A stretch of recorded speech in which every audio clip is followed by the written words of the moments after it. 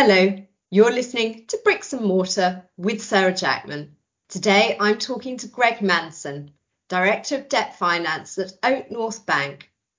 Greg sits within the property finance team and recently received his accreditation to become a chartered surveyor via the senior professional route. He joins me today for a look at his journey to that qualification.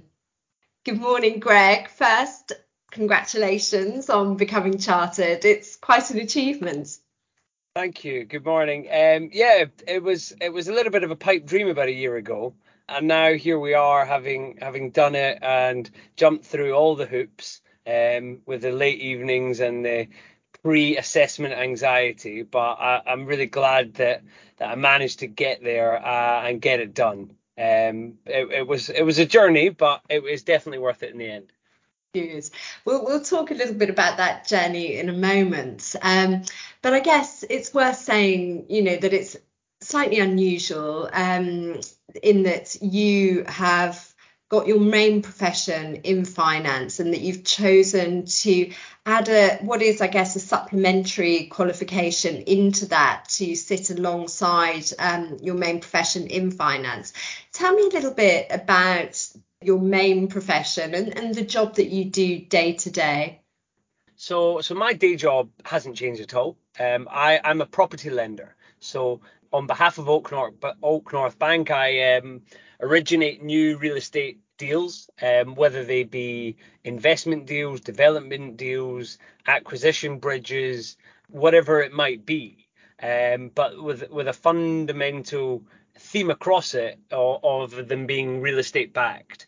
Now that is across the small stuff, £500,000, small as that, all the way up to 70, 75, perhaps even 80 million. And, the beauty of Oak North is we do it all with the same methodology, all under one roof, and we don't have different departments that do different sizes.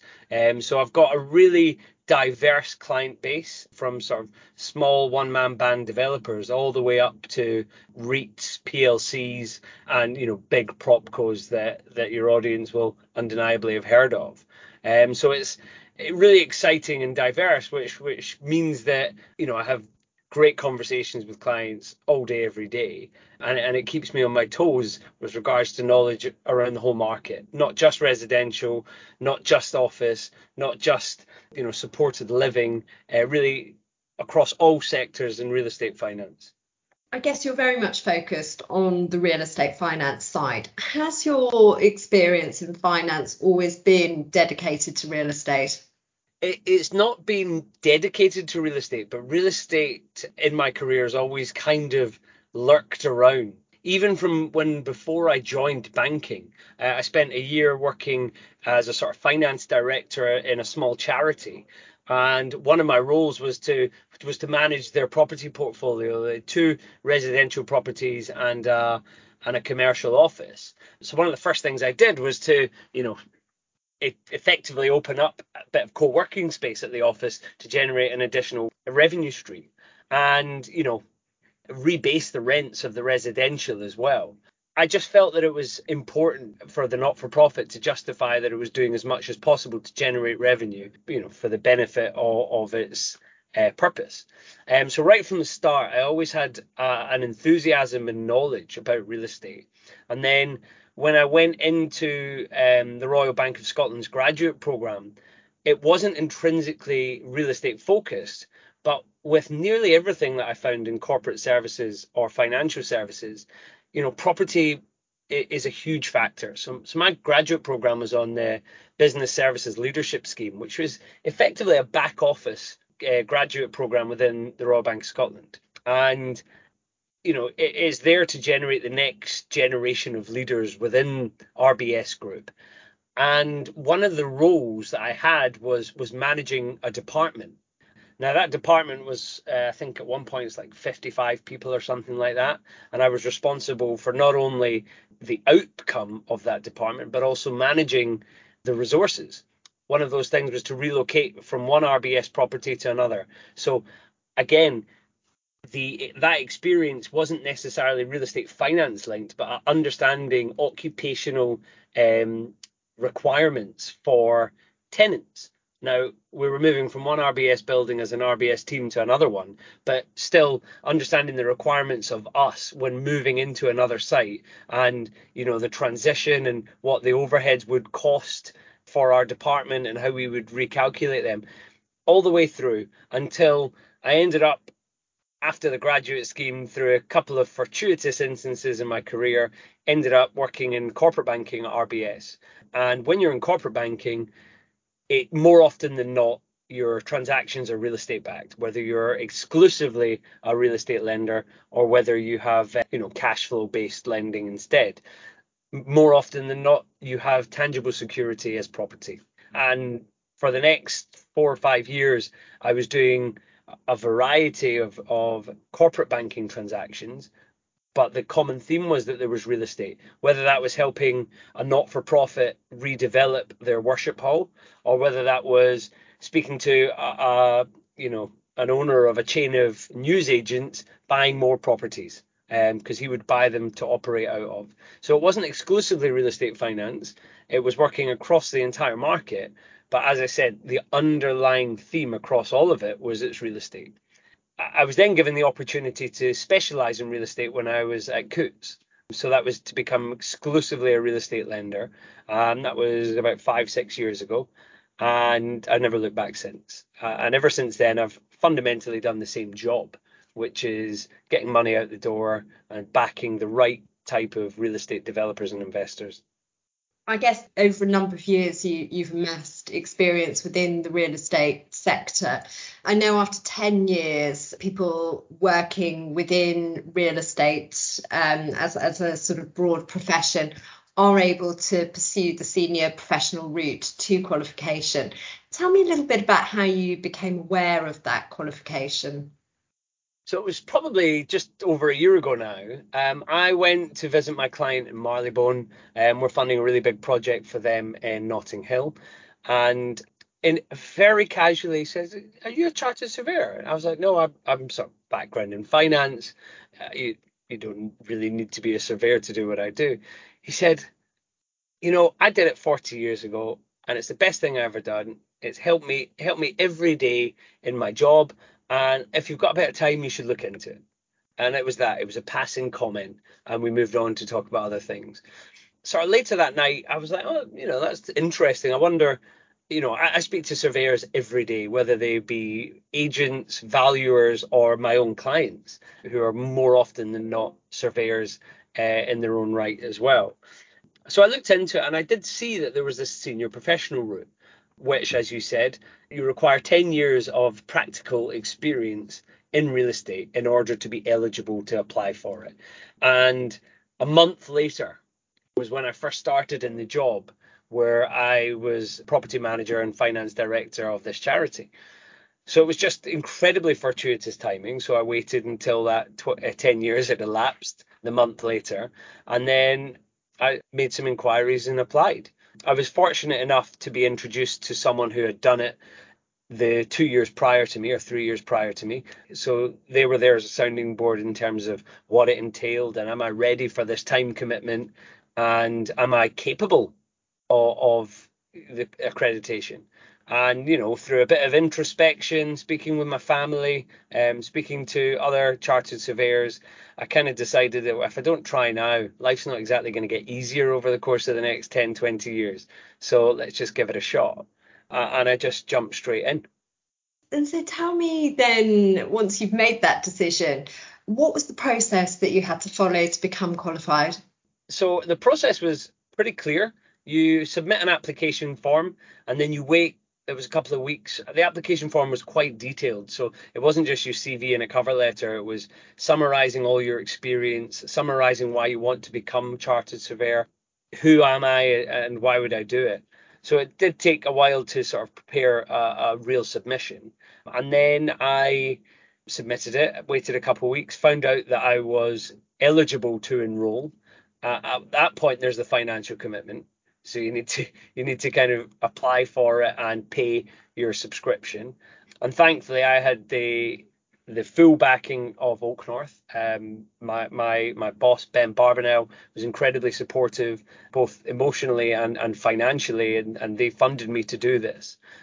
And as I said, jumped in feet first and submitted my application, and that was it. You're on. And the way that it works is, I don't know if it's the same for the traditional route where you're learning and practice, but it probably isn't. There was no time restraint. I think I had 2 years to do it, but in that time there were 4 different assessment sittings because they happen twice a year. So I indicatively thought I would do it at 13 months from application. But as I got into it, and I kind of realized that the content is kind of akin to what I already know, or at least a lot of it is, through my day-to-day experience. I actually spoke to my mentor and I spoke to the RICS and I said, listen, is it possible for me to do that in the April 2021 assessment? And I think I had to get special dispensation for that, but I did. So I ended up doing that in about 7 months, so from September all the way through to April. And during those months, I think that's the question that you're asking. What did I do? It was a lot of learning. So whilst I have practical experience and a very detailed knowledge of property finance, there were some absolute chasms in my knowledge. So I didn't know the first thing about agency work or what to do if you're a regulated chartered surveyor running your own practice, or anything about the ethics and code of conduct, which, by the way, changed halfway through my learning, which was really fun. So I had learned the old stuff and the new stuff, as did the property measurement standards that evolved during. So it was just understanding what the textbook says, because I've got the practical theory and I understand the why, but I just didn't necessarily know the textbook answers for the what. And so Oak North funded me to have a mentor. Every week there was a webinar about a different competency. And that's how the RICS accreditation is broken up into various different competencies. So one week I'd be learning about valuation. One week I'd be learning about sustainability. One week I'd be learning about measurement and inspection. And I would just be furiously typing up notes. So I was just compiling this information, and my poor mentor must have been so exhausted with me by the end of it, because I would just ask loads of questions and, always put my hand up and ask the question. And I think that was a function of my experience in the market compared to those other students that were on the course, because I've been doing this for 10 years, they've been doing this for 6 months or 8 months or 12 months. So I had a lot more practical experience to draw upon to ask the right questions. So whilst he might have been exhausted with my enthusiasm, he was probably grateful for my input to enhance the learning of the webinars. And we ended up with a fantastic relationship and hopefully a new client. I'm not sure if he's going to listen, but I want to do plenty more with him. And yeah, so it was just a huge amount of learning. And then in addition to the sort of formal and informal learning, you actually have to prepare a submission document. There is a deviation from the traditional in practice route, where in that route you need to do one substantial case study and then summarize the rest of your experience. So every competency at every level, 1, 2, or 3, you need to summarize your experience to justify why you achieve that competency. Slightly different in the senior professional route, where you've got to do 3 case studies, 2 of which are on your real estate experience, going towards some of the real estate competencies, and 1 of which is in your senior leader experience. So in addition to having to have the experience within real estate, you also need to evidence that you are a senior leader and a decision maker within the organization that you come from. And thankfully, in my role, I do make decisions. There is an element of line management responsibility. Making reasoned recommendations to your client is what you need to demonstrate as a leader. Now, my reasoned recommendations wasn't to my client. Well, it was, but it was primarily to our credit committee. So it was about changing the narrative away from doing this as a property professional to doing it as a banker and making it relatable.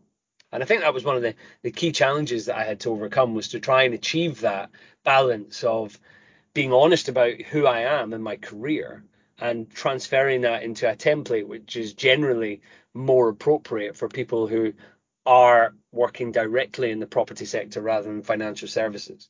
Yeah. And how enjoyable was the whole process? I loved it. I loved it. I like learning, firstly, and I could generally feel my knowledge after every webinar, after every question in hand. And I could also listen to my colleagues and quantify it by people coming up to me and sort of, saying a bit tongue in cheek, you're going to be a chartered surveyor. How would you do this? And I liked being able to answer those questions because I knew the practical answer, but I also knew the theoretical answer. And being able to wear both of those hats as a banker was really fun.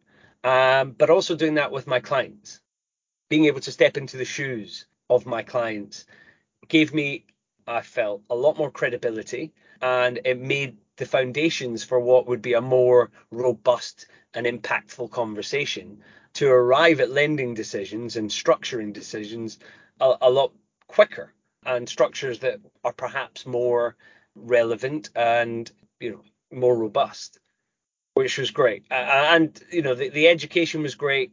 The time commitment wasn't so bad.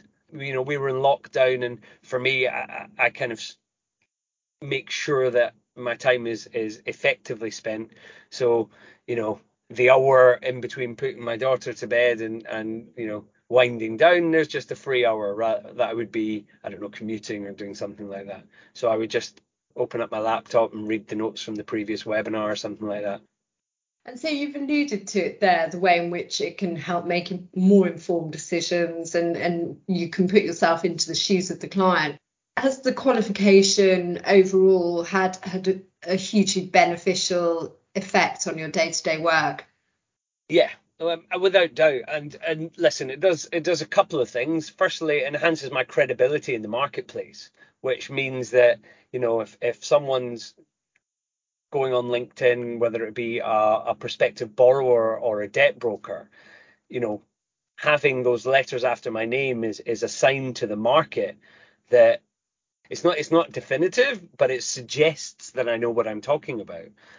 And as a result, there are certainly more inbound inquiries. Not all of them materialize, but it facilitates more conversations. And in terms of the performance in my role, those structuring decisions mean that I've had a pretty good conversion rate in terms of what I take to credit committee and what gets approved. Whether that is because credit committee have got a little bit more trust in me because I do have the accreditation, I'm not sure, or whether it's because I have the accreditation, which means that I'm structuring deals really thoroughly, and I've identified the key risks when it comes to real estate rather than just what the borrower identifies are the key risks. So it's being able to have that conversation ahead of credit committee to make the committee process a little bit more streamlined. I know there's been a huge time commitment on your part to go through this process. I mean, would you recommend it to others, possibly with a similar background or who are looking at the senior professional route as a possibility? Would you recommend it as a next step for them? I would, but it takes a certain type of person to do that. I mean, at Oak North, as it is in most banks, it's a full-time job, and it's a full-time job that's occasionally, sometimes more often than other times, stretches into evenings and weekends. So this is a relatively big time and financial commitment over and above what is already a time-consuming role to have. So what I would advise is that if you're really thinking about it, you've got to make sure that you've got the capacity, because it's stressful. There's a load of pressure. It culminates in a 1 hour passer refer interview. And, if you get one of those questions wrong and it's a bit of a pivotal question, then you're kind of back at the starting block and you need to wait another 6 months to reset. So you really need to be committed to it. And what I would say to people in my industry is if you can't guarantee your commitment for the next, what could be 12 months, there's no benefit in doing it, because it doesn't necessarily enhance your day-to-day performance. It doesn't necessarily enhance your career prospects.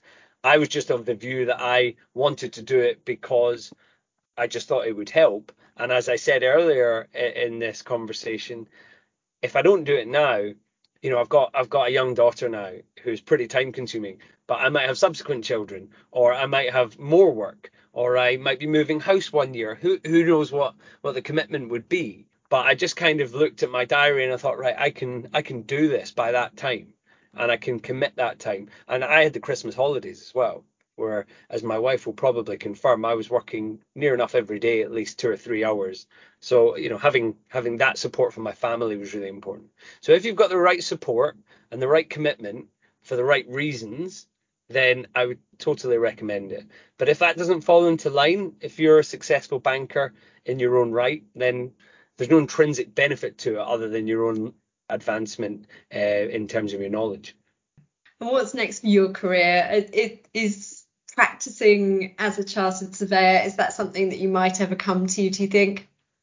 I don't think so. I don't think it's where I want my career to necessarily go, but I suppose it does open the door if I wanted it to. I know a lot of property agents that aren't chartered surveyors, and I know obviously a lot of bankers that aren't chartered surveyors. I think what I would continue doing for the short, medium, potentially medium to long term is continue working in real estate finance, whether that be at a bank for the long term, or whether that means going in-house and structuring deals. It's early to tell. What I know is that I'm incredibly happy here at Oak North. I seem to be doing well, and I've got no immediate desires to be moving elsewhere anytime soon. So very happy continuing as a banker for now. But I suppose who knows what the future holds in another 10 years' time. Greg, thank you so much for joining us today, and we wish you very best of luck with the next 10 years. It's been a pleasure talking to you. Thank you, Sarah. That was Bricks and Mortar from EG with Sarah Jackman. For more on developing a career in real estate, see the archive of the Bricks and Mortar series at podbean.com.